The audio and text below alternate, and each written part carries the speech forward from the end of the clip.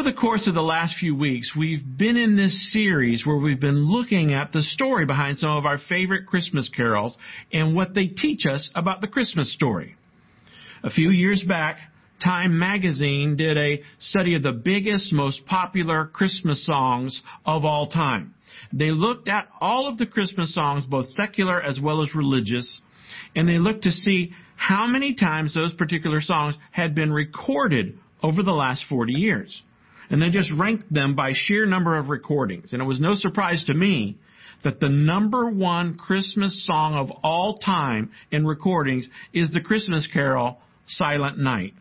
In fact, Silent Night has been recorded over 733 times, almost twice as many times as the second most popular song of all time, Joy to the World. Silent Night. There's quite a little bit of mystery and even a big legend around the writing of Silent Night, not the least of which is the legend about an organ breaking down right before the Christmas Eve service and Silent Night being scribbled on a piece of paper in the back at the last minute in order to save the service. But in fact, that's just a legend. Fake news. That's not the actual story of Silent Night. Silent Night was written by an Austrian pastor by the name of Joseph Mohr, M-O-H-R. It was actually a poem he wrote, and it was called Stille Nacht, which is German for Silent Night. A couple of years later, he asked a friend of his, a guy named Franz Gruber, if he would write a melody and maybe a guitar accompaniment so that they could sing this poem as a song on Christmas Day at their Christmas services. And that's how Silent Night was born. What's really interesting about the song is that all of these years since then, it was written back in 1818. So all these many years later, we've forgotten, most of us at least, about Joseph Mohr and Franz Gruber. But around the world, this weekend, millions, even billions of people sang the song they wrote, Silent Night. Have you ever wondered why? Why was Jesus born that silent night? Why did Christmas have to happen? God doesn't do anything accidentally. God always has a purpose in everything He does. God has a purpose for you tuning in online here today at SCC. Nothing is ever an accident with God. There's a purpose behind that. Why did Jesus come? Why was He born? What is the meaning of Christmas? Well, that's the question I want to explore this morning. And this morning I want to share with you 4 reasons from the Bible why Jesus Christ the Savior was born. If you want to open your message notes up on your devices or grab them if you printed them off on the PDF, let's look at why Jesus Christ the Savior was born. Jesus Christ the Savior was born, number 1, to reveal God's identity. He was born to reveal God's identity. Jesus came to show us what God is really like. There's a lot of crazy ideas out there about God. And sometimes I have to laugh because I hear people say things like, well, I like to think of God as, and then they fill in the blank. Or they say, well, in my mind, God must be like this. And then they fill in the blank. And I just think to myself, you know what? It really doesn't matter what you or I think God is like. What matters is, what is God really like? And that's why Jesus came at Christmas, to show us what God is really like. Some people have kind of a false idea of God. They think God is some harmless old weak grandfather. He's a nice enough guy and all, but he's too old or too weak or too out of touch to be able to do anything of significance in our world today. Other people like to think of God as some kind of impersonal force. I call this the Star Wars God. May the force be with you. They think that God is some kind of impersonal force. But God is not a power. He's a person. You can have a relationship with God. Some people think of God as an angry judge. They think that God's just up there in heaven and He's watching them and He can't wait for them to mess up so He can just hammer and pound them for all their mistakes that they've ever made. Other people think that God is angry at them all the time. And that's why their life doesn't make sense. Or that's why everything seems so unfair. And God doesn't seem like God's angry at other people. But boy, is he always angry with me. Listen, none of that is the truth. None of those things help us understand who God is. And that's why Jesus came to earth, to help us know who God is and to help reveal God's identity. Now, John chapter 1, verse 18 says, "No one has ever seen God but his only Son, who is himself God, is near to the Father's heart. He has told us about him." You see, Jesus came to tell us about God so we could really know the God of this universe, the God who made us, the God who created this universe. He's up close and personal. He's not far off and distant. And Jesus came to tell us that. Jesus came to tell us that God loves us. And we know this because God sent his Son to live among us and to die on the cross for our sins so that they could be forgiven and we could have a home in heaven. Jesus came to tell us that God is our Heavenly Father. Have you ever thought about that? That's kind of an odd thing. God is my Heavenly Father. Did you know that no other world religion has ever claimed that God is Father? But Jesus told us that we should pray, "Our Father in heaven." You see, God is approachable. He's personal. Jesus came to tell us that.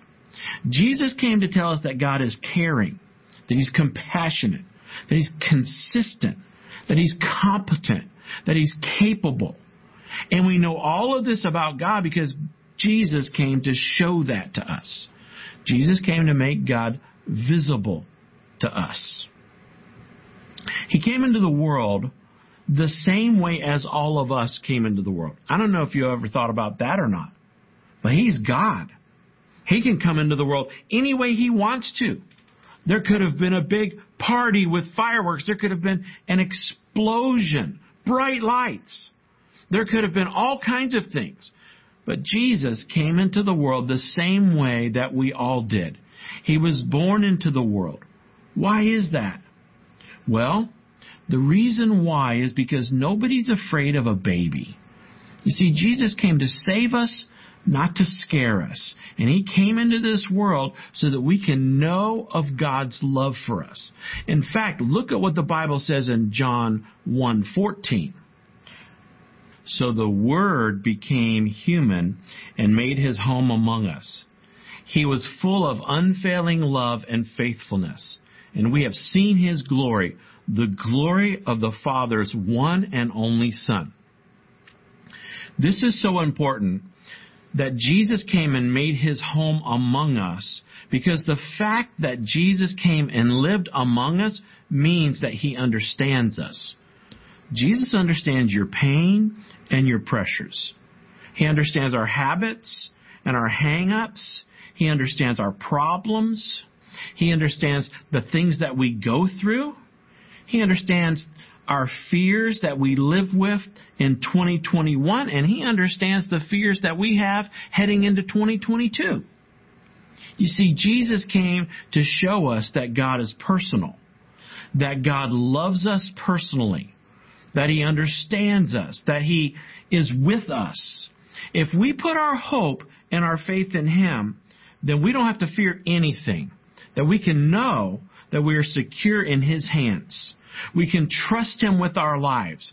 Jesus came to reveal God's identity. But Jesus also came, number 2, to relate God's message. Jesus Christ, the Savior, was born to relate God's message. By the way, it's the greatest message ever given. It's the good news of the gospel. And we find that in John 5, verse 24. Jesus says, "I tell you the truth, those who listen to my message and believe in God who sent me have eternal life." Jesus came to share a message of hope, a message of redemption, a message of how our lives can be changed and our relationship with God can be restored when we put our hope and faith in Jesus as the Savior and as the leader of our lives. Jesus came to communicate this truth. Nowadays, we don't know who to believe about anything. We don't know whether to believe this person or this news channel or that channel. Who knows what? Fake news everywhere. We don't know what to believe. With the internet, anybody can literally say anything about anyone, anytime, and people will believe it. People are searching for truth. Where can you find truth in a world full of lies? Well, if you want to find the truth, you find that in Jesus Christ. Look what Jesus said in John 14:6. He said, I am the way, the truth, and the life. No one can come to the Father except through me. Now notice what Jesus is saying here, because this is a verse that you have to decide. You have to decide, what are you going to believe? This is a dividing line verse. Jesus said, I am the way.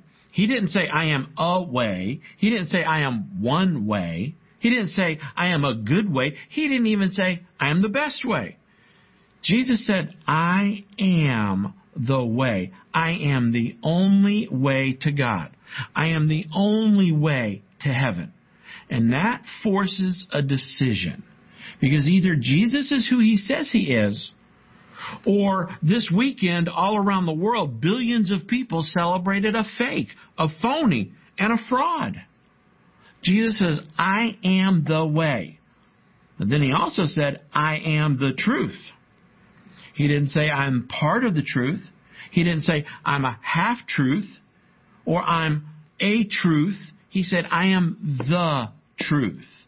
I embody the truth, and no one comes to the Father but through me. Now the problem is, sometimes we don't like to accept the truth.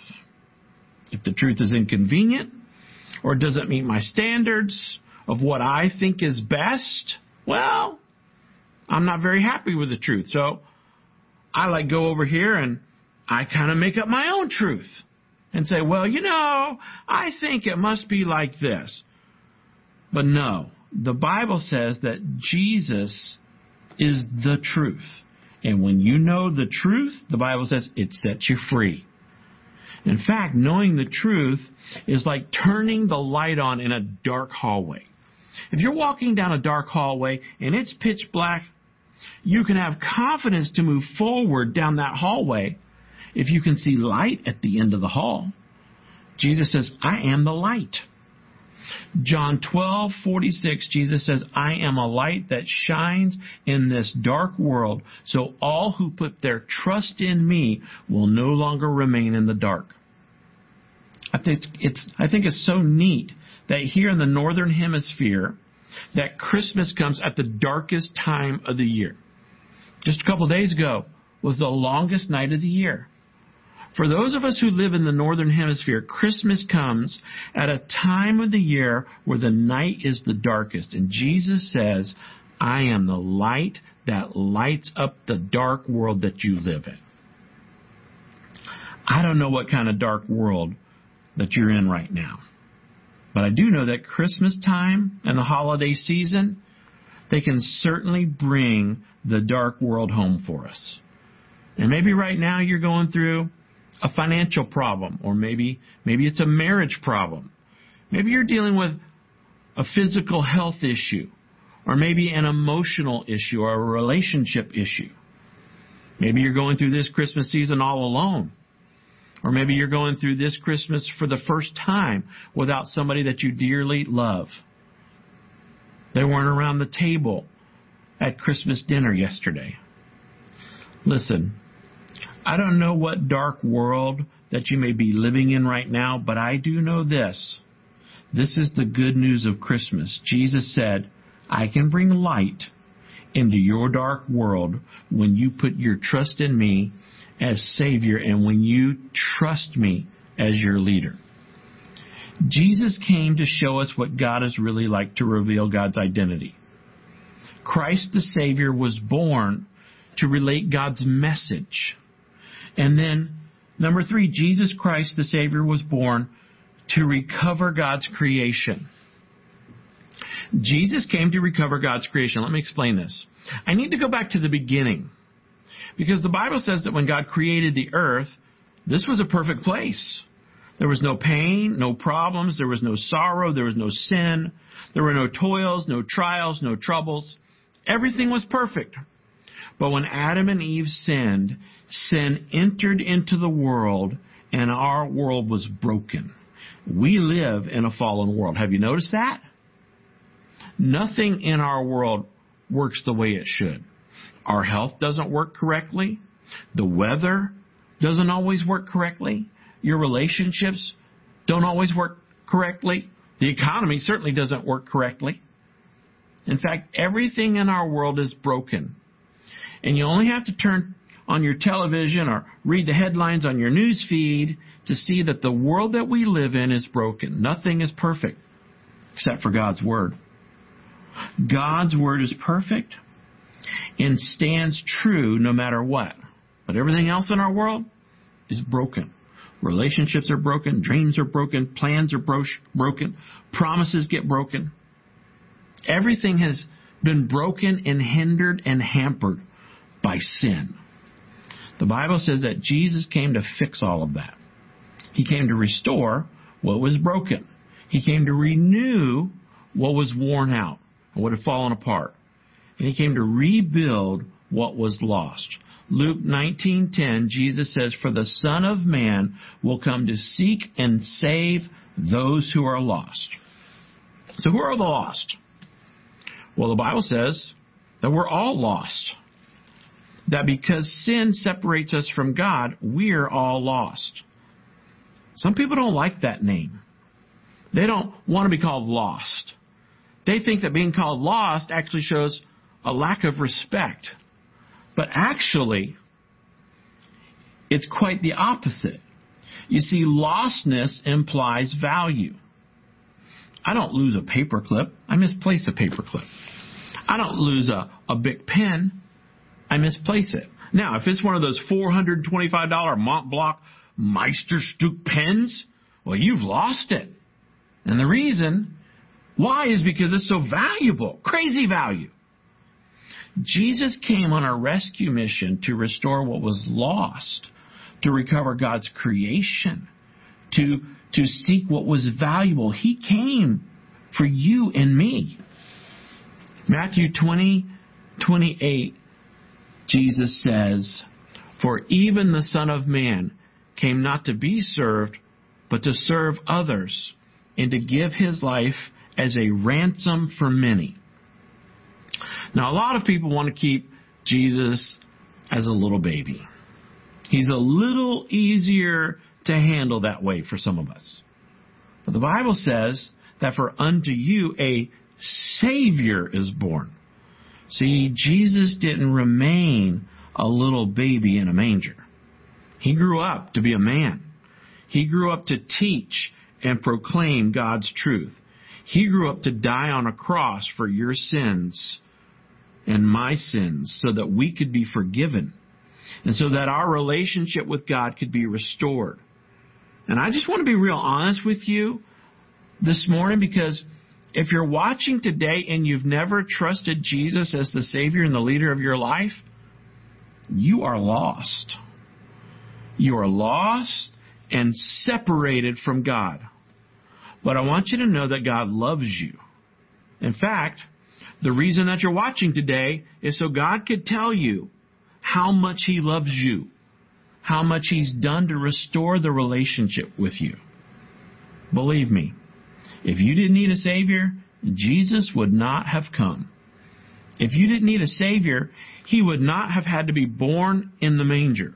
If there had been any other way, He would not have had to be stretched out His arms and die on the cross for you.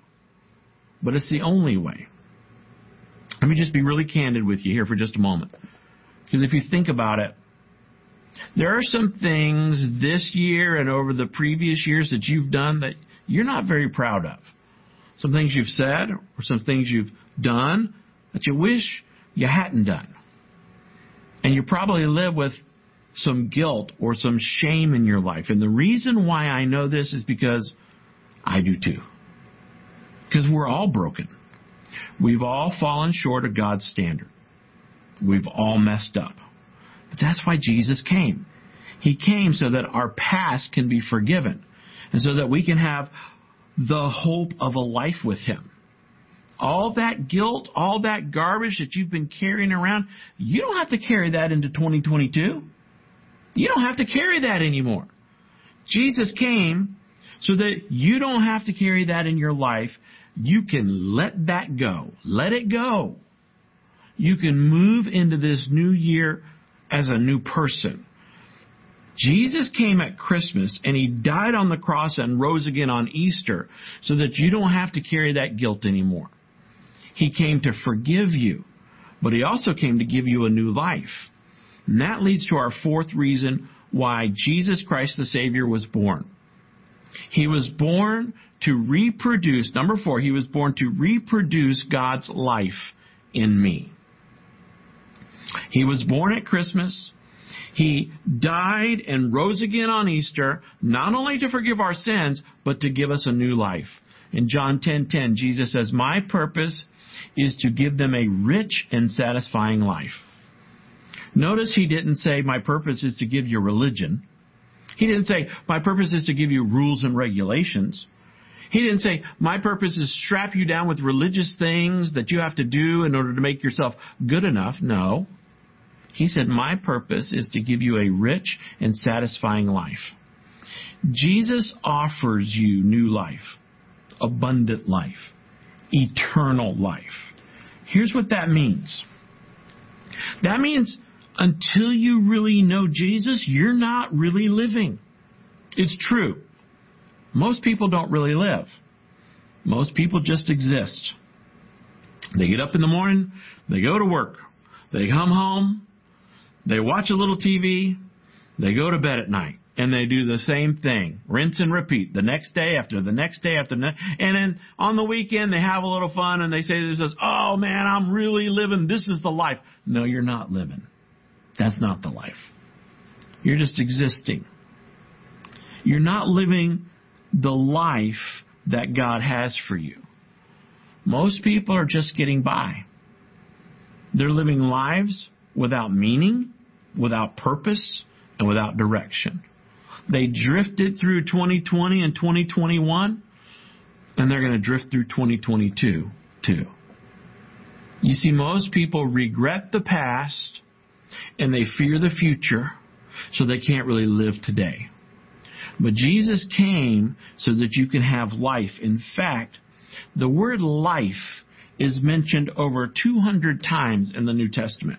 I think God's trying to get our attention that what He has for us is not the same old life that we've lived up until this point, but a new life in Christ, an abundant life, a full life, a life of purpose, a life of peace, a life of power, a life where we experience and sense God's presence. That is the kind of life that God offers you. And that abundant life is not just for the here and now. It's for all of eternity. It's eternal life. It doesn't end at death. It goes on forever with God in heaven. And that's the good news of Christmas. That this gift, the gift that God gives you at Christmas, freedom from your past, hope for today, an eternal home in heaven. This time of year, we talk a lot about Christmas and giving gifts. And what's the perfect gift to give? What kind of gift do I want to get this year? I hope you got all the gifts you wanted, but listen, God gave you the very first Christmas gift. It's the greatest gift that's ever been given. The Bible says that God loved the world, so He gave. He gave His one and only Son. 2 Corinthians 9:15 says, "Thank God for this gift, too wonderful for words." Let me ask you a question this morning. Let's say for Christmas, I gave you this gift this Christmas, and you took it home with you, and you put it over in the corner, and I came back to you the next Christmas and said, "Hey, Did you open the gift? How did you like the Christmas gift I gave you? And you were like, well, Pastor Jerry, I've been meaning to get to it. It's just been so busy this year, and there's just been a lot going on. I haven't really had a chance to open it yet. I would be like, what? Give me that gift back. Listen, God has given you a gift. It's the gift of His Son, Jesus Christ. It's the gift of freedom, the gift of salvation, the gift of forgiveness, the gift of new life, the gift of eternal life, the gift of His love and a relationship with Him. And it is amazing to me that people will go Christmas after Christmas after Christmas and not open God's gift to them. God's gift to you is His Son, Jesus Christ. It's a relationship with Him. And if you don't open that gift, if you never open that gift, well, you're missing the real purpose of Christmas. The purpose of Christmas is that God sent this gift to you. He came as Jesus Christ, and you cannot fully enjoy Christmas or even your life until you open that gift that God has for you. That very first silent night, the night that Jesus was born, the world was too busy and too distracted to notice that God's gift had come. And I want to close today by reading something that was written by Dr. Charles Swindoll, the pastor and the theologian. And I want to read it to you. It's a little long, and I want you to pay attention to the words. Dr. Swindoll writes, "Who would have thought that the birth of a baby born in Bethlehem would be so significant? The entire world was watching Rome in all her splendor. The Roman Empire occupied everyone's attention and conversation. Rome was the news, and all eyes were on Augustus, the cynical Caesar who demanded that a census be taken so as to determine the measurement to enlarge his taxes. And at that time, who was interested in a poor couple making an 80-mile trip south from Nazareth?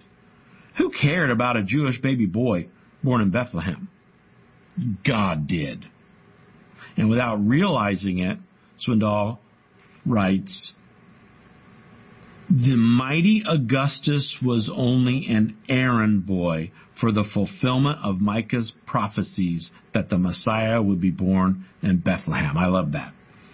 He was just a pawn in the hand of Jehovah, a piece of lint on the pages of prophecy. While Rome was busy making history, God had arrived in a stable under a star, and the world didn't even notice. Great. Augustus the Great, Herod the Great, in the wake of Alexander the Great. And the world overlooked Mary's little lamb. Listen, I don't want you to overlook the gift that God has for you this Christmas. I don't want you to overlook Jesus. I want you to know and experience the hope of Christmas, the hope that the angels told the shepherds about in Luke chapter 2, verse 10 and 11. But the angels reassured them. "Don't be afraid," he said. "I bring you good news that will bring great joy to all people. The Messiah, the Savior, yes, the Messiah, the Lord, has been born today in Bethlehem, the city of David." Would you bow your heads and pray with me wherever you are? As we pray today, I want to invite you today to pray this prayer in your heart right now so that you can begin a personal relationship with God. And if you do this next year, that we're about to begin in a few days, can be a year unlike any other for you. It could be a year that's the best year of your life. And not only the best of your life, but the best life for the rest of your life. And if that's you and you're watching today and you've never said yes to God's gift, His Son, Jesus, then I want you to just pray this prayer in your heart. Just say this. Say, "Dear God," right where you're at. Just think it or say it. Say, "Dear God, I don't understand it all, but I thank you for sending Jesus at Christmas time. Thank you that He came to show me the way. Thank you that He came to give me life. Thank you that He came to forgive my sins. Thank you that He came to show me what you're really like. And thank you that He came to restore that which was broken in my body, in my life, and in my relationships. And thank you that He wants me to be with Him forever. So pray this to Jesus. Say, Jesus, I want to know you. I want to learn to love you and to trust you. Thank you for dying on the cross for my sins. That's your prayer. Thank you for dying on the cross for my sins. I don't understand it all right now, but I want to follow you. I want to turn away from the way that I've been living my life. And I want to live my life for you from this point forward. So I ask you to fill my life with your love and your presence, that I may have not just a new life, but an abundant life and an eternal life. So today, on the day after Christmas Day of 2021, I say yes to you, Jesus Christ. I receive your Christmas gift. In Jesus' name I pray. And we all said, Amen.